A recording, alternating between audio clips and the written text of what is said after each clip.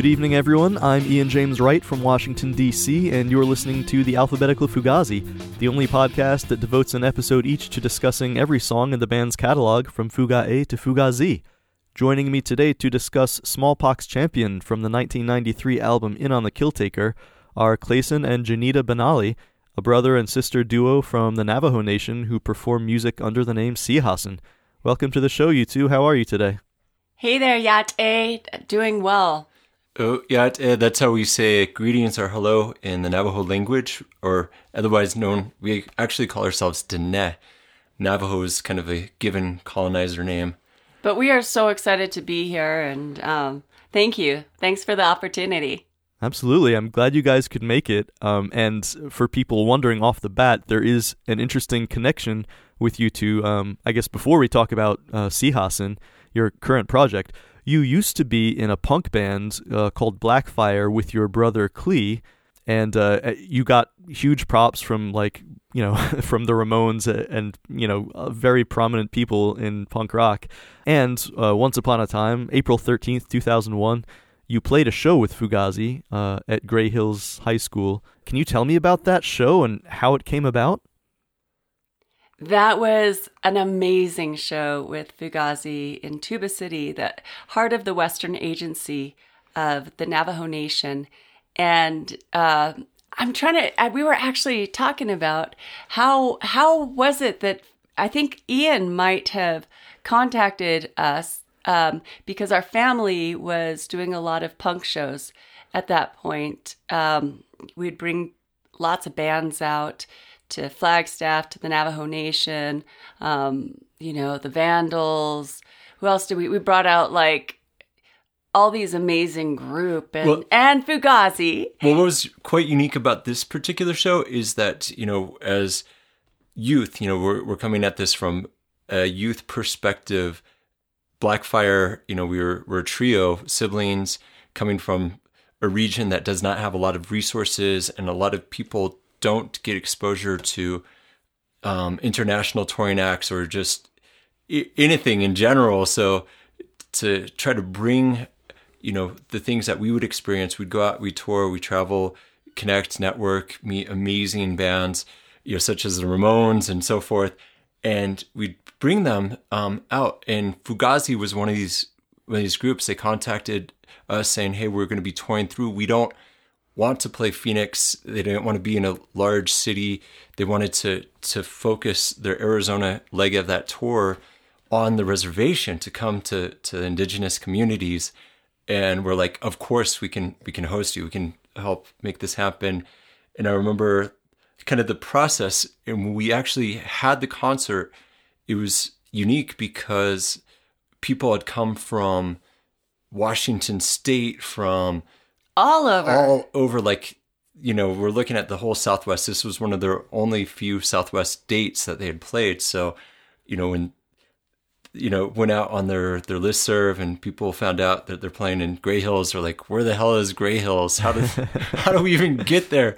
And then the kids from the reservation, they, I don't think they believed it. There were so many different events or things that were occurring. We were just starting out promoting. So a lot of the youth were like, why would Fugazi would never come here? That's not real. So we had a huge turnout, but it was from Texas, from every which way that you can imagine. It was a beautiful show. And the youth afterwards from that region and community were like, what? It was real? This really happened? And we did have a good turnout, but it was just a funny mix of disbelief. That's crazy. But I think that... Sorry, go ahead. I was going to say, I think that often happened at a lot of the shows that we produced with our momager, with Berta Benally. We would do all kinds of different concerts, bringing music to the reservation. We brought Joey Ramone, we brought... that was right after he had... I guess the Ramones had disbanded, and that was his first solo project. They went into retirement, Clayson. I know, Ramones forever. But we brought Maynard out from Tool. We brought all of these different artists out, and our intention was to make music accessible, because when we were growing up, it was always that music was inaccessible for youth. Like if you wanted to go hear music, it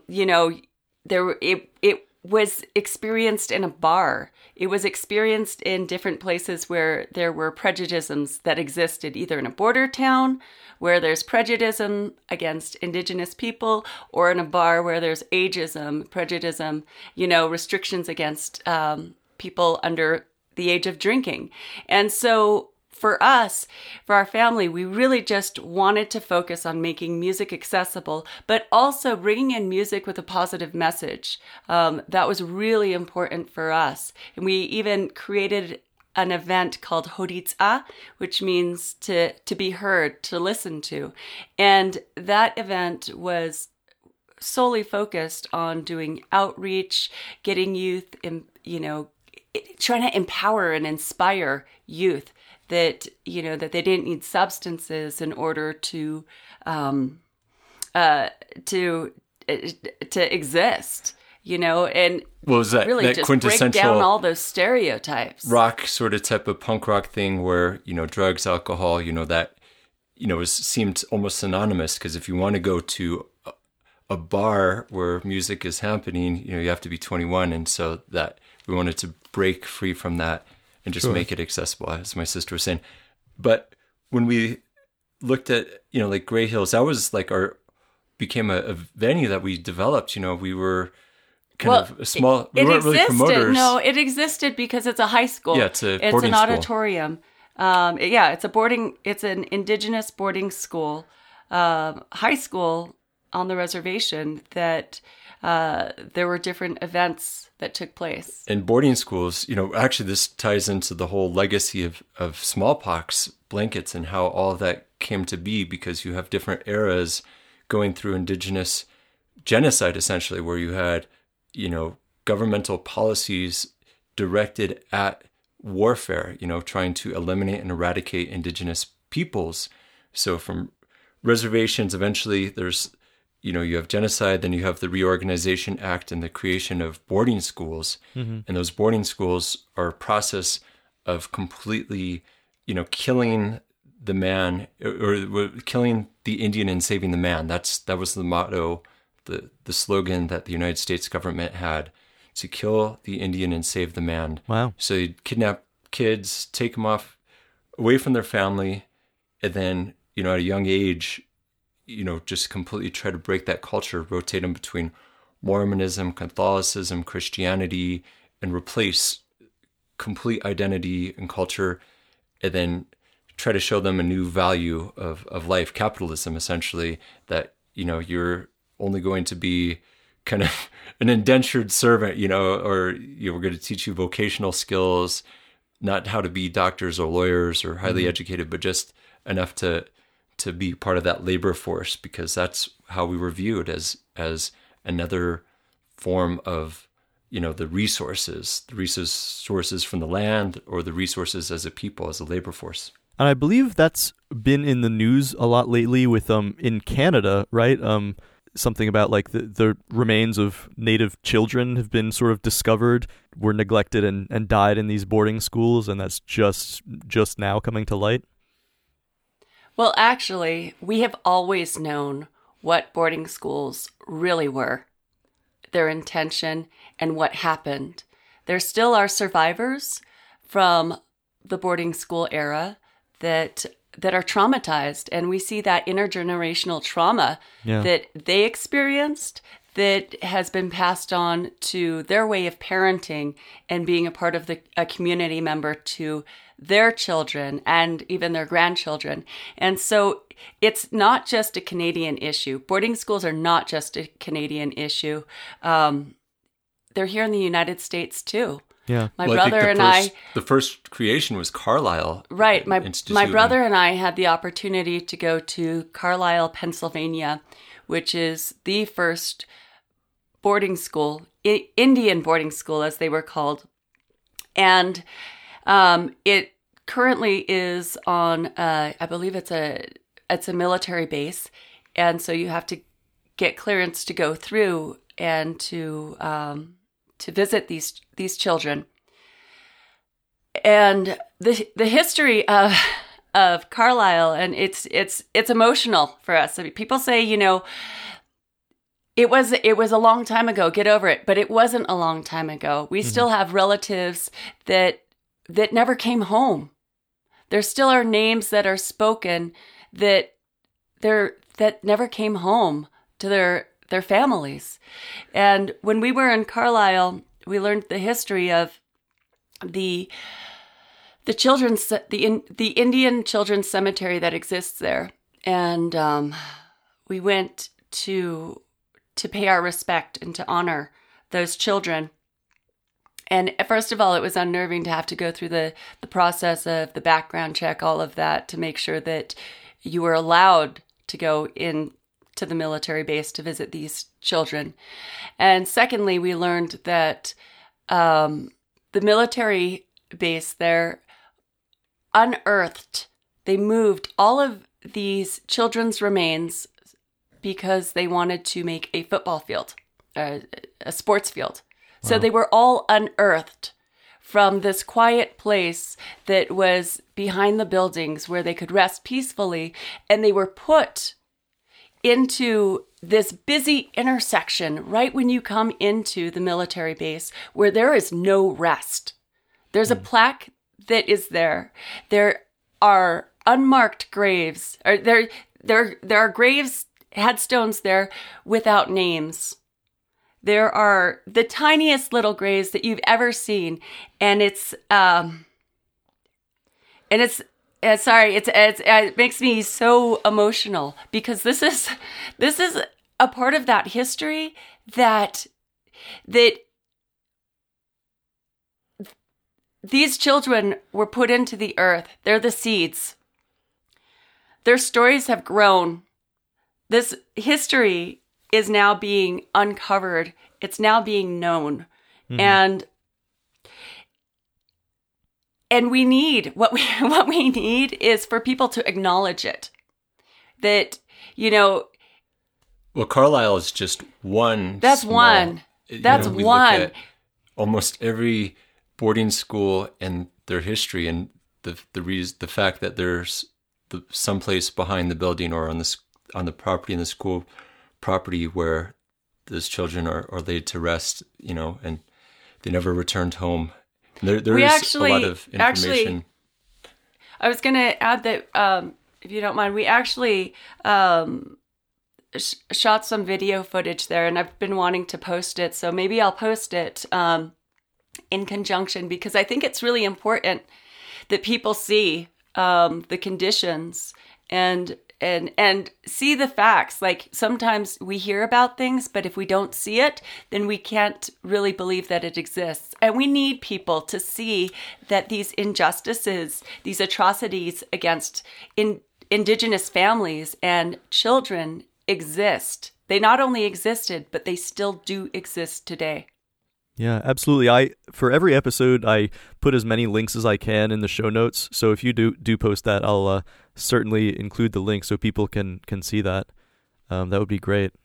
I guess with all that in mind, it must have been sort of cathartic to sort of retake the idea of like this space that was a boarding school and to use it for like a positive community thing in what you guys did in putting on these shows. Well, for us, I think the boarding school era and the way that psychologically damaged our nation, our communities, not just Navajo. There's over like 567 federally recognized tribes. A lot of tribes are still struggling for recognition, but we're out here in the Southwest, and just to kind of illustrate, like for myself and my sister, our father made a conscious decision with our mother and decided not to have us remain on the reservation for our process of education because of how atrocious these schools were. And this was still ongoing. I'm 44 years of age now. And for my father to remove me from our homeland for my own safety and protection to put me in a school, you know, in a border town, that just kind of shows you how bad it was, you know, sexual abuse, mental abuse, physical abuse on all levels. Wow. And, you know, we're still dealing with that intergenerational trauma. So being an indigenous person off the reservation in public schools, you know, where we're faced with racism and all these new isms that we, quite frankly, you know, it's like trying to figure out how to deal with it. You're an outcast, you know, and that's how we found punk rock. That became our community, our family. That's who took us in and became, you know, that creative, nurturing force that became Blackfire and essentially who we are today as Sihasin. Mm-hmm. I wanted to add so I had actually an interesting thing, a personal thing happen yesterday. I went to go pick up my brother's daughter from her school, which is a school that is a Navajo language and Spanish language immersion school here in the border town. That is the same school that I went to when our parents decided that they didn't want us to go to a boarding school at such a young age. And it's the same school that also took my Diné accent away from me. I was put into special classes in order to not have a beautiful indigenous accent because they said that it would hold me back in life. Wow. So when people think that when people think that all of these things are in history books, they're not. All of these injustices still exist today. We are living and breathing those injustices, whether it's through our education system, whether it's through the intergenerational trauma, whether it's through the systems and the bureaucracy that are created as a means to control us. I think, you know, when you look at that, some of the words in Fugazi's Smallpox Champion, you know, it's like, this is the pattern cut from the cloth. This is the pattern designed to take you right out. You know, that's exactly our life, what we've experienced, you know. Yeah. This interwoven generational process of trying to eliminate us as a people. And, you know, we're finally at a stage where awareness, education, you know, it's not just a small group of punks in a club, you know, talking about social justice issues. You know, it's mainstream media acknowledging and having that awareness, you know, that, hey, first and foremost, we're still alive, we're still here. And then when you look at COVID-19, even like how that interplays, like just, you know, we think of smallpox. Yes, that was used, that's biological warfare used against indigenous people. And going back historically, like you think of the 1918 flu pandemic and all these different transitions, you know, in this moment that we're in with COVID-19 and how that interplays. We are in a place where I think you look at how indigenous populations are impacted when you have deadly viruses, you know, and you know, it's tragic and it's happening. The history repeats itself on so many levels because of those policies that are still in place, you know, because we don't have necessarily running water. 1/3 of our reservation, our community still is without electric and running water.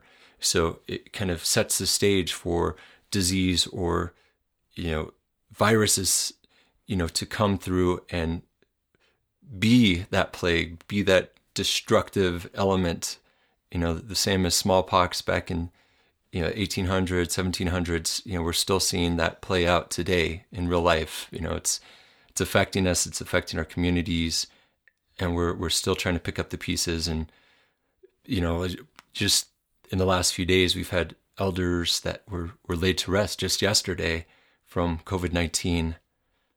So wow. It's real. It's real for us.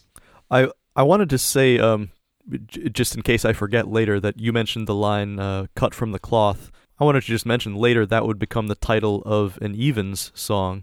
Ian MacKay's band with Amy Farina. To me, it doesn't seem to have that much to do with this song, but you be the judge. But anyway, that's so interesting you say that. When I had Mark Anderson on as a guest, he made the point, we were talking about Give Me the Cure, about AIDS, about COVID-19, and he pointed out to me that, like, any disease, whether it's something like AIDS that specifically was circulating among the gay population, but that almost doesn't matter as much because any marginalized population is going to be hit harder by illnesses, by pandemics, than the privileged population for like a myriad of reasons. So that's it's so hard to hear that it's hitting you guys really hard. I'm sorry to hear that. Something else you mentioned, sort of about the history becoming more apparent. I think that's really in the spirit of this song. Like, to me, I think Smallpox champion Guy is writing with a spirit of hope, of knowledge that the people will become more and more aware of the history of the indigenous people of the Americas as time goes on. He has lines like, "History rears up to spit in your face. We know how you got it. Like, we know how you took over the nation. Memory serves us to serve you yet." So I think he's writing a lot with the spirit of, more and more people are aware of what happened. Do you think that's true, like in your personal observation? I'm reading the lyrics along with you. In terms of like, we can't ever give up hope. As those populations that have suffered from manifest destiny, from the plague of that kind of self-righteous taking that existed and that still does exist. And we talk about, the lines, "History rears up to spit in your face. You saw what you wanted. You took what you saw. We know how you got it. Your method equals wipeout." And we know how you got it. Like that's important. We know how you got it. Yes, we know as Indigenous people, we know as peoples who were subjected to the aggressions and the genocidal tactics and abuse from the privileged class. We know how you got it, but still, the rest of the world doesn't. And I feel like that's the responsibility, is that we need to keep speaking out. It doesn't matter if you are a person of color or not. We need to speak out, and we need to, in ways that we are allies to each other, in ways that we are no longer, I don't know what you would call it, mansplaining, race-splaining somebody else's history, but we need to, as a society, create the spaces, not even allow, that's the wrong word. We need to create the spaces. We need to empower people of color and the minorities who don't have the privilege of having a platform. We need to find ways to uplift and empower those voices, so that way those voices can tell their own stories. And you think of just in this day and age, like I was actually reluctant at first to get vaccinated for COVID-19 because of syphilis blanket or of smallpox. But then you think of even in the African American communities, like just how people were remembering, the Tuskegee experiment, from that ran from 1932 to 1972, to 1972, so that is still a very real, touchy subject. So when you have an experimental vaccination coming out and, it's made available to our communities, I'm actually proud to say that, our community, took that leap of faith and, we've had have some of the highest numbers of populations that have vaccinated, and it's been a huge fight in this battle, but there's distrust that we have, and that's something that has aligned punk rock, indigenous communities, and people of color, like going back to thinking about how diverse those scenes were. Like our punk rock shows, it was always about not just the outlaws or the people that were pushed to the outcasts. It was just like there was a sense of belonging regardless of who you were, what color class, your sexual preferences, all of that was just, it didn't matter. I don't know, Jeneda, my sister's giving me like... I said it's not a sexual preference. It's not a preference. It's who you are. Yeah. Your sexual identity. But that, back in those days, you think of how amazing the scene was.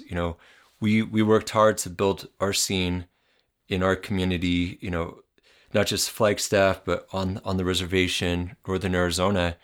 And, we called our production company Tuckahoe Production, and just to be able to help bring education and awareness to whatever issues there were.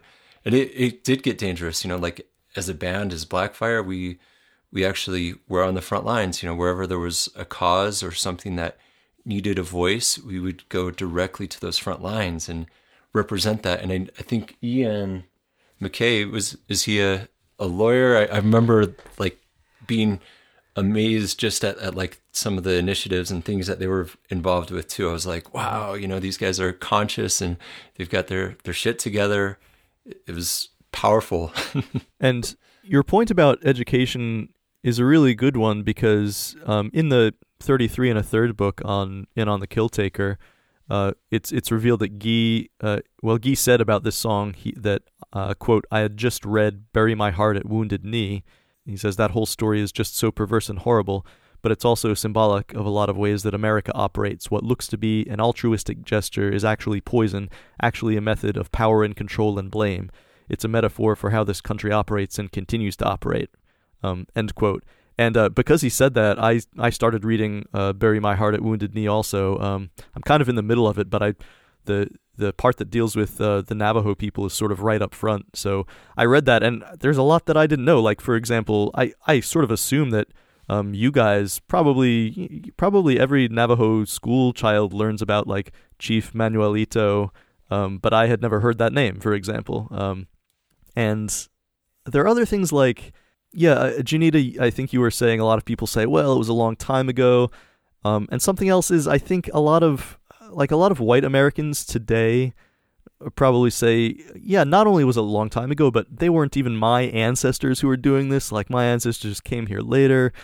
So like, why should I feel like, bad about it? But something that I learned reading that book that never quite clicked for me before, at the risk of sounding kind of stupid, is like what kind of role white supremacy played. Because obviously, yes, it was like a racist action for these people to like kill and displace the Native Americans. But I guess I had always thought of it more in terms of like they're being racist for themselves, right? And for their own benefit, for the benefit of their friends and their children. But I read this part of "Bury My Heart at Wounded Knee." It's quoting the General James Henry Carleton. He wrote this letter to his superiors in Washington, D.C. about the Navajo removal to the Bosque Redondo Reservation, who, for our listeners, this was like a really just sort of desolate, terrible place that those people were removed to. They call it the Long Walk of the Navajo. They was like sent 300 miles from their homeland to this place. But quoting this General Carleton, he said, "These 6,000 mouths must eat, and these 6,000 bodies must be clothed. When it is considered what a magnificent pastoral and mineral country they have surrendered to us, a country whose value can hardly be estimated, the mere pittance in comparison which must at once be given to support them sinks into insignificance as a price for their natural heritage. They have fought us gallantly for years on years. They have defended their mountains and their stupendous canyons with a heroism which any people might be proud to emulate. But when at length they found it was their destiny too, as it had been that of their brethren, tribe after tribe, away back toward the rising of the sun, to give way to the insatiable progress of our race, they threw down their arms." End quote. So what that really illuminated to me was it wasn't just white supremacy in the sense that those people in the U.S. Army back then were white and they thought that made them superior to the Navajo and all the other tribes. And it wasn't just that they killed and displaced Native Americans for their own benefit, but it was white supremacy in the sense they did it for the progress of the entire white race, right? Just like he said. So basically they did it for me, they did it for my family, and like every other white citizen of the United States today. And maybe I didn't ask for it, but in fact, they did do it for me, and I benefit from it. Like, that's crazy.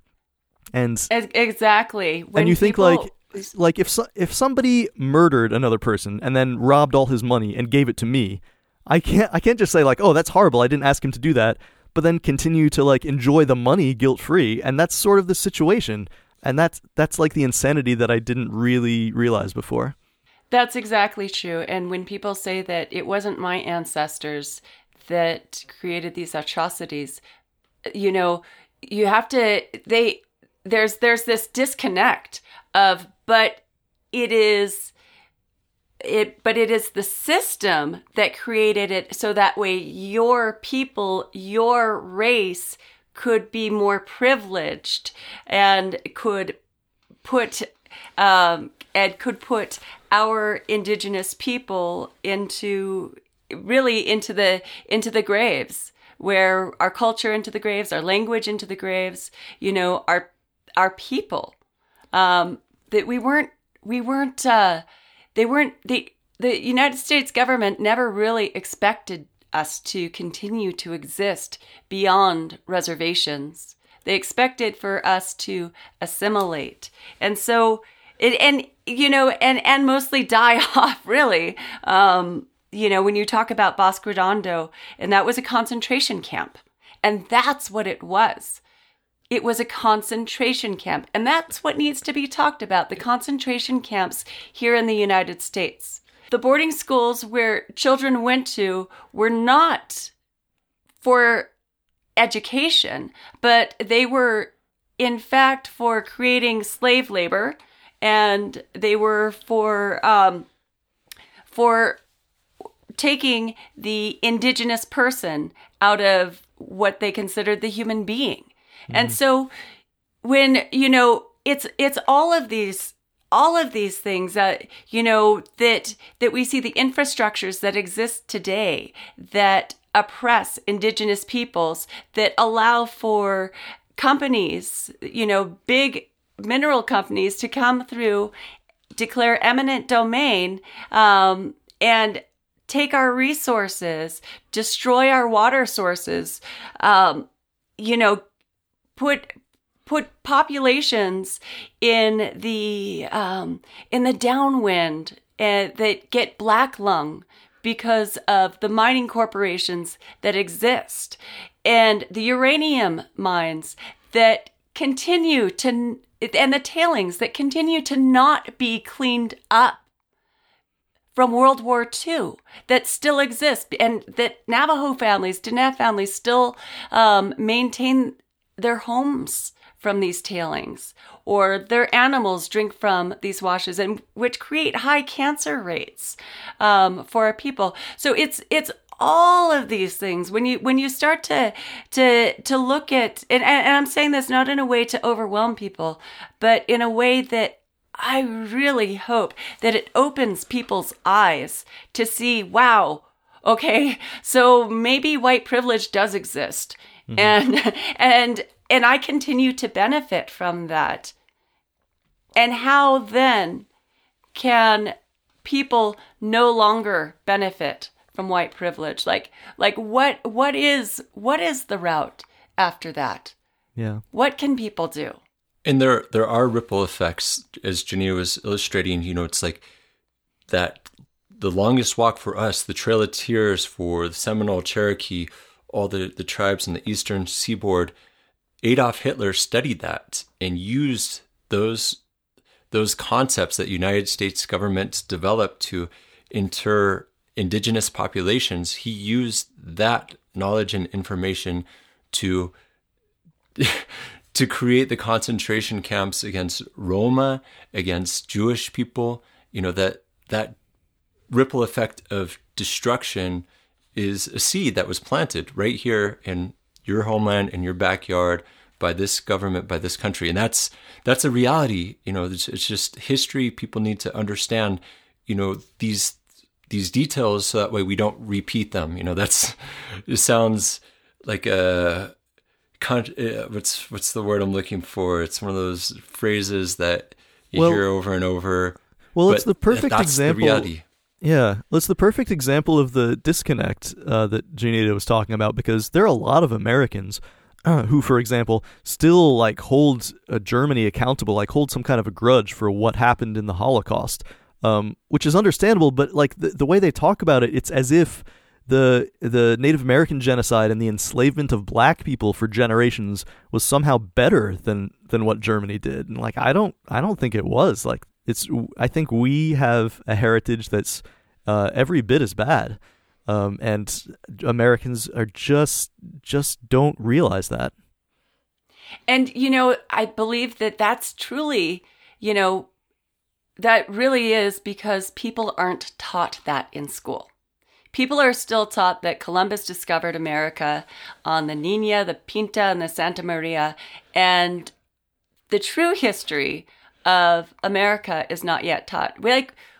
At some point, folks, we have to just be responsible for our actions. We have to be responsible for what took place and what continues to take place. Because without accepting that responsibility, without that acknowledgement of wrongdoing, we're not going to heal anything. Mm-hmm.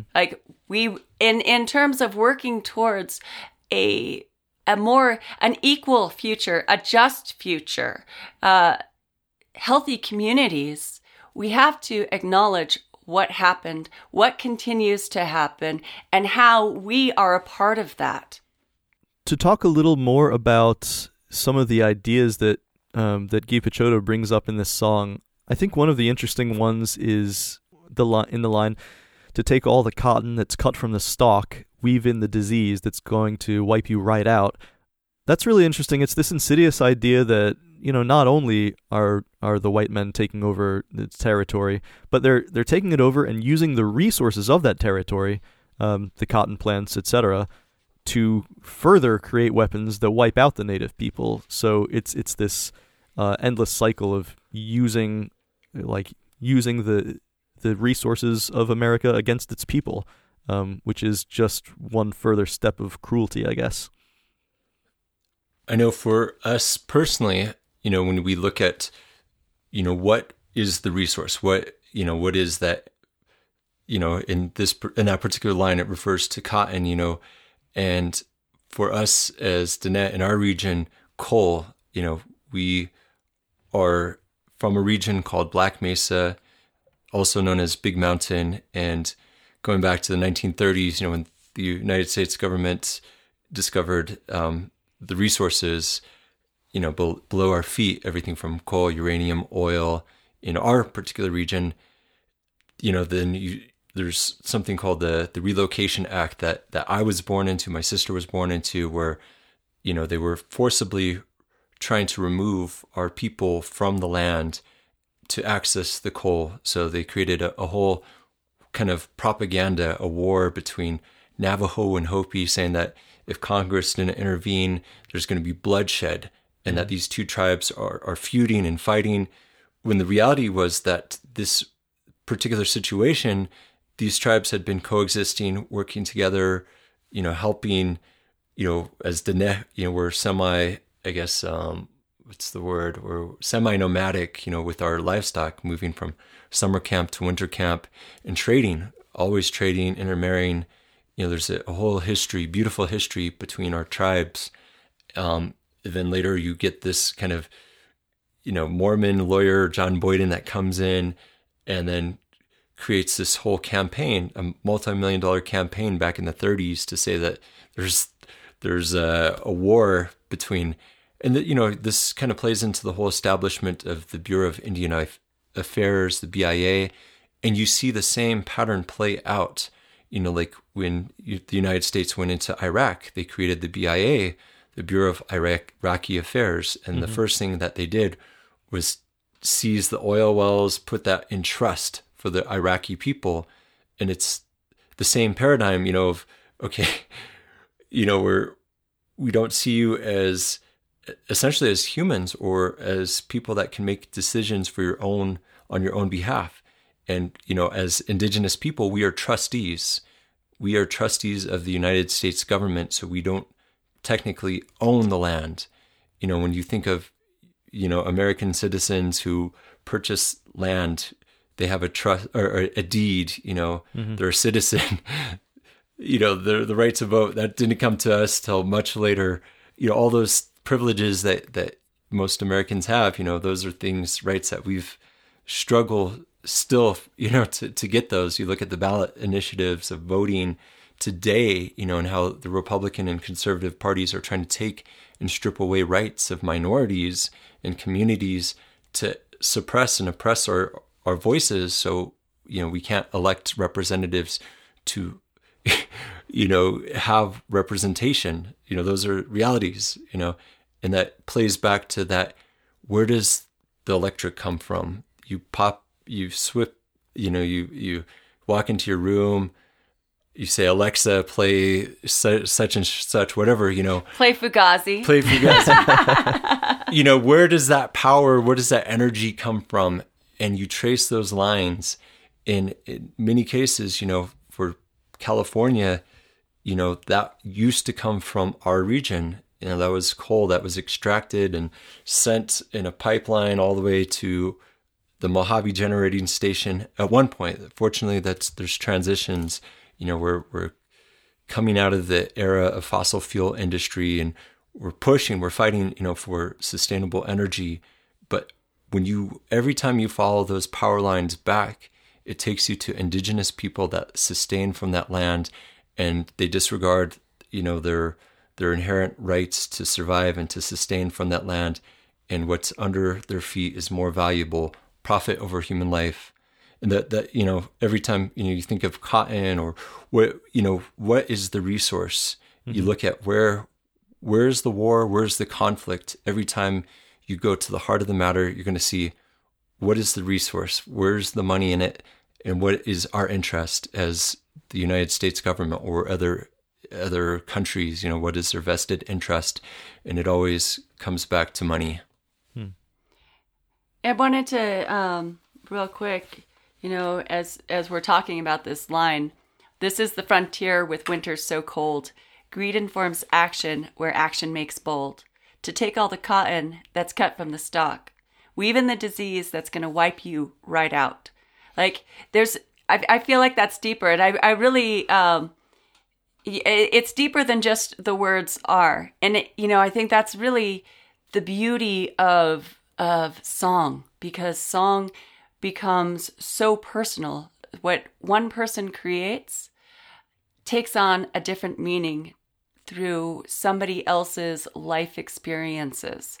And, that line could mean something to somebody else, but to me, talking about, Clayson was just talking about greed informs action where action makes bold, relocation, resource, mineral extraction, but also to take all the cotton that's cut from the stalk, weave in the disease that's going to wipe you right out.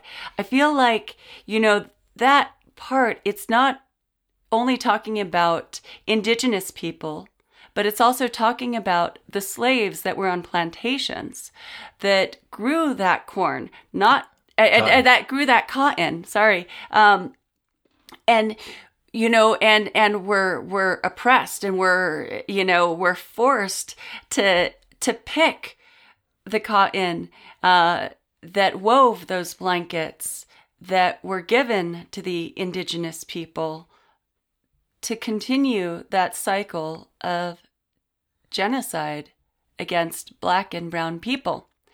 And, part of that disease, weave in that disease, is that for so long, there's been so much division between peoples. as I think we as a society, generally speaking, seem to see us versus them in so many different ways, whether it's from school to school, mascot to mascot, whether it's from political party to political party, gender to whatever, to whomever, to whichever. There's always an us versus them, which is part of that disease that exists. Divide and conquer. It's the divide and conquer, exactly. And, you know, weaving in that disease that's going to wipe you right out. And that is a disease within itself, that divide and conquer that will absolutely wipe us out. And that's so much of what we're seeing today, is that we're not seeing, you know, my brother and I, you know, we see our reflections in people every day. You know, it doesn't matter who or where they're from, but for the general population, it seems that they see themselves and then they see the other person. And there's that lack of community. There's that lack of that just basic humanity, that respect that exists. So it's almost like, you know, I don't know. I've been reading and, you know, these lyrics and listening to the song and the impassioned way that Fugazi delivers this song is so powerful that I feel like this was written about history. It was written about a point of history, and definitely, you know, I got the Bury My Heart or Bury Your Heart, US of A, as being a part of Bury My Heart and Wounded Knee, from that amazing book. But it's, as much as this song is about the past, it's still about the present. Yeah, and so that brings us to the future, right? So this is the question that Jeneda and I were going over, like, what is champion? Like, who is the champions? And, you know, it's funny because for my sister and I, with our project, our newest project, it's called Sihasin, which means hope. And, you know, the fight, the struggle for social justice, environmental justice, these are things that have always kind of been part of our foundation, whether we'd go to protests with our grandmother speaking about the coal mine and forced relocation. And, you know, today, fortunately, Peabody Coal has shut down, and we have seen amazing champions, allies, people coming, victories, supporting, working together. You know, it's not just us, you know, it's a we. Or it's not just me, I should say, you know, this is a we. This is, I see hope. I see, you know, progress in, it's always not like some big victory where we see like everything changing right before our eyes. You know, it's like steps, baby steps, you know, getting to where we need to. And sometimes it doesn't feel like we're moving fast enough, but I remember the first time that we actually met, you know, Fugazi. They came into a room, you know, we're setting up, we're at Gray Hills, and these guys, they're troubadours. They just like, boom, come in, and the first thing they unload from the van is a dryer. It's like this small little box dryer on wheels. Yeah. And I'm like, whoa, these guys are badass. These guys are road warriors. This is so fucking cool. And it just left such an impression. Like, they just went right to work. They got their clothes, their laundry, hand washed everything, set it out, and they were ready. You know, as soon as the show was over, like, their clothes were, you know, we're in the Southwest in the desert, so their clothes were already dry and ready for the next step, you know, onto the next show. But it was just like that preparedness of like, we get out, we take action, we get it done. And I remember interviewing them and talking to them and asking them, because at that point, I think, you know, they had very few recordings. It was like I remember sitting in the room and they were giving an interview. I can't remember if I was interviewing them but they were talking about just the amount of music that they had produced and recorded. And I think the question was like, something about playing the same songs every night. And they were like, no, we're not necessarily playing the same song. It's different every single time. Mm-hmm. Every time they would play, their song, it was new and fresh for them. And that left such an impression on me of like, when you step up to sing your song, or to, for us, when we're singing our songs about injustice or whatever, it's something that we're impassioned about. We feel it to our core. We know, it's not just an act. This is something that is real for us. So when we're communicating that message, and just the same way that, here's some of the songs that they'd been playing over and over, but it was just like, it was fresh, it was new, and they had to communicate it to you as the listener and give you this information and this advice in whatever format. That's the beauty of creativity and art and music. The listener takes it in, they absorb it, and it impacts them, and it in whatever level and whatever meaning is needed for them to hear. That's the power of music. It just transcends, and it gives you what you need when you need it.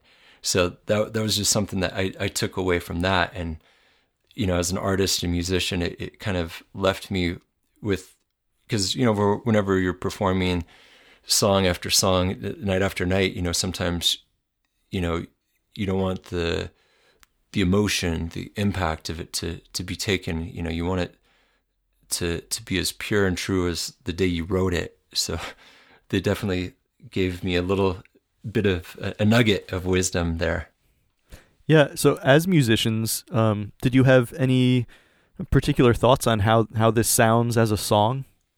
I remember like listening to Fugazi and being like, wow, there was elements of jazz, and like, just, it was so free, for Blackfire. There was a point where I think we were kind of hardcore punk rock. Actually, in the beginning, we were goth. We had some reggae, ska, punk. We were like just all over the place. And it wasn't until like the Ramones came in and helped us shape and define our sound. And when I listened to Fugazi as a drummer, it's like, just the things that were happening, it was just so fluid and, experimental on so many levels. Like, of course you have like the Grateful Dead or jam bands, but this was like kind of like a jam band with punk rock, elements. And it always, for me, was fluid and free. And that's what I loved about drums. And that's how I play. So I definitely connected with it on that level. Yeah, I would have to agree that, hearing Fugazi, the first time I was taken back. I was like, whoa, this is really like genre bending. Like, it's not just straight up punk rock. It's, it's like, but it is, because it's raw, because it's like, it's truth. Yeah. And what I loved about that, it was that this was music that made me think. And to me, like that is like, that's the best kind of music. So when I heard Fugazi for the first time, I was like, whoa, like you don't just listen to it. It's not just the superficial layer, but it's not something that you just feel, but it's something that like you get to think about, that you get to understand in different layers, which is really cool. And I think my reality was that I couldn't actually afford to buy the record. So whenever friends would like lend tapes, like we'd circulate, like we'd go hang out as kids in front of a record store called Dab Nabbits here in Flagstaff. And eventually somebody might pick up an EP or something, and it might circulate and eventually show up at my house. And I'm just trying to remember, like, I think it was on a mixtape that some friends had given to me. And that was like my first experience of Fugazi.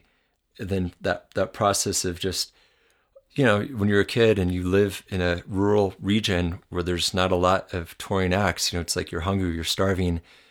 We were West Coast and they're East Coast, so they didn't tour or travel through our region very much, just that one particular encounter where they came to our home. Mm-hmm. We got to host them. It was like, but I don't think I could even afford like to buy an album or a t-shirt from them. So it was just like one of those things where it's just like ships passing in the night, you kind of just sharing the experience. And, we were actually trying to dig up, like, did we videotape it? Did we record it? And like digging through all these memories and looking at all the shows that we hosted and the impact that we had. And it was powerful. These are just like moments, where it's like one night, Fugazi coming to our reservation, but still it has that legendary impact on me. It was powerful and resonates still, as a musician. Fugazi came to our home, and they were so welcomed by everyone. And it was the night that they played was actually the most mixed audience, like racially mixed audience that we'd ever had at one of our concerts that we promoted on the reservation. And that was really significant. And I think it freaked everybody out too. They're like, whoa, where did all of these people come from? There was like, it was incredible. And that was also important, that the fact that, Fugazi just brought all these different kinds of people together, and they went on stage, they sang their truth, their art, and were so open about it. They're just real people making real art. And at some point on their tour, they managed to send us a postcard to say thank you. And I thought that was the coolest thing. I'm like, wow, these folks they don't just talk about community on stage. They don't just talk about that kind of, building relationships, but they just sent us a postcard. And how cool is that? That to is say so thank cool. you. Yeah, I was heartbroken to go on the Fugazi Live Series website and see that there's no recording available for the show they played at Grey Hills, and there's not even a set list written down. I assume they almost certainly would have played Smallpox Champion, but I guess we're not sure yet. But yeah, if you do find a recording, definitely send that to Ian Mackay, and I'm sure he'll get a way to put that up online at some point. We're going to continue to look. Yeah. Yeah. What you were saying about the interesting qualities of Fugazi's writing, I like how it comes through in this song, because I think Smallpox Champion is one of their more just hardcore songs. But even in that, there's so many interesting parts. There's one of their trademark moves, which is this period of silence that happens after the first chorus, just to sort of like let the weight of what happened sink in a little bit. That happens on some of their songs, and it's always interesting when they play live to sort of hear what happens in those silent moments. There's the intro, which is Ian playing this clean part, but very wavering, like wobbling the neck on his guitar back and forth. And it's not just a throwaway intro. It's like this important overture to what the song is. And then there are interesting little parts, like on the first chorus, Guy is playing these very dissonant high notes that don't seem to match the song. And then on the second chorus, he's like doing this up and down thing, like an engine revving, like. So I think the dissonance is crucial. Like that, the fact that this is not a beautiful part of American history. Yeah. And that, in order to, quite frankly, it's fucked up, and it's not going to be pretty. It's not going to be clean. It's got to have that heavy distortion. It's got to, have that emotion and dissonance, because it is fucked up. And there's no beautiful or pretty way to put it out there. It's, and then just that end part, the champion part, I think that's the part where, feels like, everybody can kind of come together on that. It's like, that's like the melody or something that everybody can kind of sing along with or chant with, but the rest of it's got to be, distorted and gritty and, I had, one of the listeners to the show wrote a pretty interesting comment on the Alphabetical Fugazi Facebook page. Tony Ramos says, this is a 4-minute song. At about the 3-minute mark, it becomes an almost entirely different song. Major chords, anthemic feel, traditional composition, like the U.S. cavalry strutting triumphantly over the centuries-old land and people they just laid to waste. So I thought that was a really interesting take that I hadn't thought of. Jeneda and I were having this debate earlier. She's like, who is the champion? Is that like the cavalry? She actually thought that. She's like, well, no, I didn't think that, but I was trying to understand it. Who is the champion? And, yeah, is it the cavalry? Is it that they've championed and succeeded with their goals, their annihilation?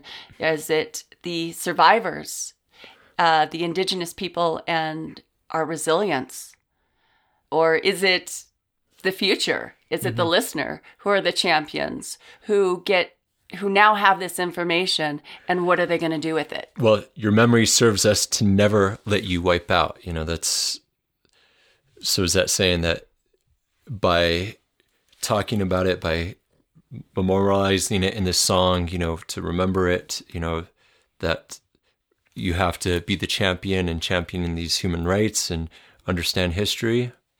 I must say, I like a lot of what you had said earlier, and the way that ties into Guy's idea about social progress through historical knowledge.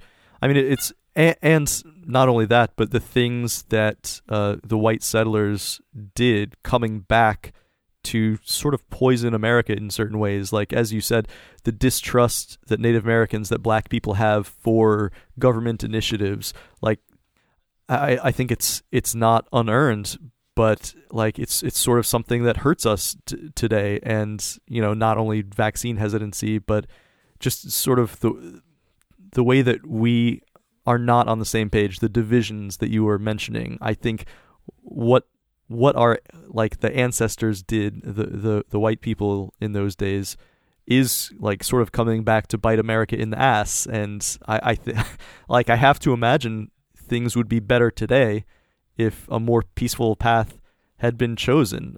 It sort of seems like that more and more every day as people wake up to the realities of our ugly history. Well, fortunately, we have our champions as indigenous people. We have awareness, and people, working towards land back. There's, unfortunately, a lot of these movements are kind of like I don't want them to be hashtag movements where it's just like short, brief social media blitzes where we have awareness about indigenous murdered and missing women, and then now people finally coming to the awareness of the children, and there's, for the murdered and missing indigenous women, that's something that people associate with red. And now with the return of our children, that's with orange. There's all these different campaigns, the awareness, I think, going back to Standing Rock, of just how the fossil fuel industry, the black snake, tar sands, all of those things are still impacting indigenous communities. Not just indigenous, you think of Flint, you think of all these hot spots throughout America where people are being poisoned, where our lives, we want them to matter, indigenous people that are being murdered and killed by police, black people, Black Lives Matter. Everything is, we're seeing a wave of, I don't want to say resistance, it's awareness, it's education, it's people finally waking up to the fact that these atrocities are continuing and we have to build a better world. We have to work together. We have to cross those lines and ensure that your children, that my children are going to have a beautiful, healthy future.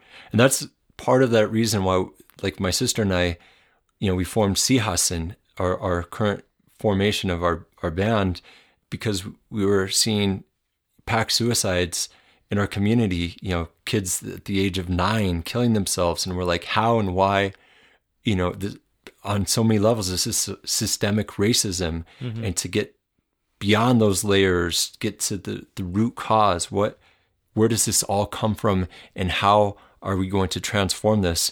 And our gift, our ability is with music. That's the tools that we were handed, and we're fortunate that we were able to play on a stage with some of our heroes that also are champions of social justice, Fugazi, to see how they kind of brought their energy and their style and technique into this modality. That's a blessing, something that I know on so many levels helped shape and form our way of perceiving this art form and giving direction. I'd love to ask you more about that in a second. First, let me ask you about something we do on every episode of this podcast called ratings. Do you like me? Do you like me? Do you like me? Where we just say for every Fugazi song that we talk about, in the scope of all the Fugazi songs we know, do you think you'd be able to rate Smallpox Champion on a scale of 1 to 5 stars? So Clayson and Jeneda, what are your thoughts on that? All right. I don't know. First and foremost, Hold on. I have to respond to this because this is not an indigenous way of thinking. When we think of the concept of judgment, exactly, and how to put things on a scale, like the value system for us as indigenous people, it's we're trying to strip away and decolonize the whole capitalist mentality right here. Okay, so school's in session. So it's about supporting and working together in every element. So I could never judge something on a scale of that. Emotionally, what this does and how it speaks to me, that's far greater than any form of like this is a 10 or a 1 or whatever. This is something that is important that everybody should listen to, and try to understand. I think it's more about a level of importance that, yes, this has meaning and is pertinent and it still is relevant today. That's far greater than judgment. That's very well said. That's I totally exactly respect my that. answer. And I always ask my guests to comment on this, but I'm not going to make you rate. So if you don't want to, that's there's no competition. There's no stage. We're all equals here. We're part of a circle. And as that circle, every voice matters. Every person that has something to share or say. It doesn't matter if it's a band that has just formed and just started out. If you're a musician and you're out there and you've written a song, it's important, and I want to hear it. I want to take the time to listen. That's how I was raised. I'm an individual that watches the credits at the end of a movie because I know every single person put their time and energy into that. And I want to listen to the music, the soundtrack. I want to take in the whole experience, the totality of it. So that's part of that indigenous circle. Competition that's introduced, that's something that is used as a way to oppress. That's implying that there isn't enough and that we need to compete. But the reality is that we have abundance. We have, if I have too much, I can share. If I don't have enough, I can, hopefully ask, and, we can connect and network and find those resources and bring that balance. I have the idea that the band would probably agree with you on that. And they're probably more on your page with that than on my sort of like music geek page about rating all these songs. So in respect of that, I will also refrain from giving this song a rating. I'll sit this one out with you. But yeah, I'll just say that I love it. It's a great song, and I'm very grateful for the opportunity that it gave me to talk to you and hear your ideas about these various things. So the other thing we always do is I'll ask you if you have any plugs. and, where listeners can reach you online if you want to promote the sort of like any particular thing you've done as Sihasin or otherwise. And also, for listeners who would like to learn more about the history and even like current issues around Indigenous people, like if you have any books or educational resources that you'd recommend, please feel free to let us know anything we should check out. Can I just say that, oh my gosh, this is exactly why I love Fugazi, is because the music is intellectual.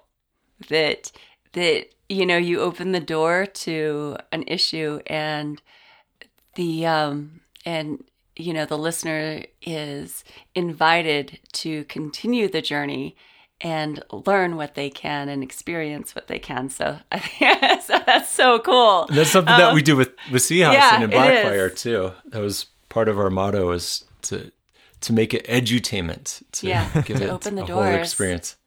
So if people are interested in hanging out with Clayson and I as Sihasin, you can find us on our social media sites, which is Facebook, which is Sihasin, and we have a group as well. Sihasin, which of course means hope in our language. We also have links on our website, which is www.sihasin.com, and Clayson and I, on our social media, we like to do a lot of different spotlights. We just recently did a spotlight on the Code Talkers and the contribution of the Code Talkers. And, we also talk about missing, murdered Indigenous women and children. We talk about the importance of understanding one's culture and appreciating culture, and not appropriating other cultures as a means to appreciate your culture, but rather to inspire. And so we have different platforms that are available. And Clayson and I'm putting you out there, Clayson, we love to continue the dialogue. Like, we love the discussion. So we invite people to message us, and sometimes we're a little slow at it, but when we have a discussion, we're able to understand more. When we're able to understand more, then we break down the stereotypes and the prejudices that exist, because there isn't any room in our imagination for that. So we'd love to continue the dialogue.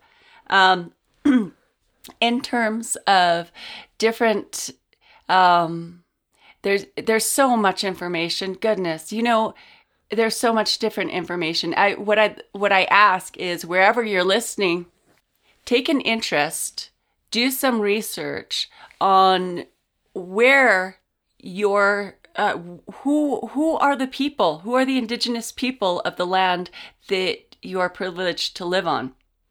What are the cultures that existed and that still do exist, and how can we then and find ways of being an ally, of uplifting and empowering those voices. And so that's my hope, is that, yes, there's great books to read. Great books are everywhere. there's all kinds of things, and I have to say that this is, for the first time since I can. In my life, actually, for the first time in my life, like, as an Indigenous person, I can see Indigenous people on TV, in movies, in magazines, hear music, hear our histories being spoken. And right now, in this era, learning about issues that exist on Indigenous people's lands and that are affecting Indigenous people are more accessible than ever. So I ask, my hope is that you'll look into the issues that are in your community. It's been total honor to talk to you. I really loved having this conversation. So once again, that's Jeneda Benally and Clayson Benally of Sihasin, and I will put all the links that I can to their stuff in the show notes, listeners. So go ahead and check those out, please. Thanks once again to you two, and to everybody listening out there. You can always reach me, as usual, at fugaziA2Z@gmail.com. You can join the Facebook group, The Alphabetical Fugazi, and let us know what you think about songs that are coming up. I would have read some more of your comments today, guys, but I have to run soon and grab my daughter from daycare. But I really appreciate everybody chiming in with their thoughts and the love that I felt for this song, Smallpox Champion, from you guys. And other than that, I hope you'll join me for the next episode when we'll be discussing song number 1. Until then, keep your eyes open. This is my last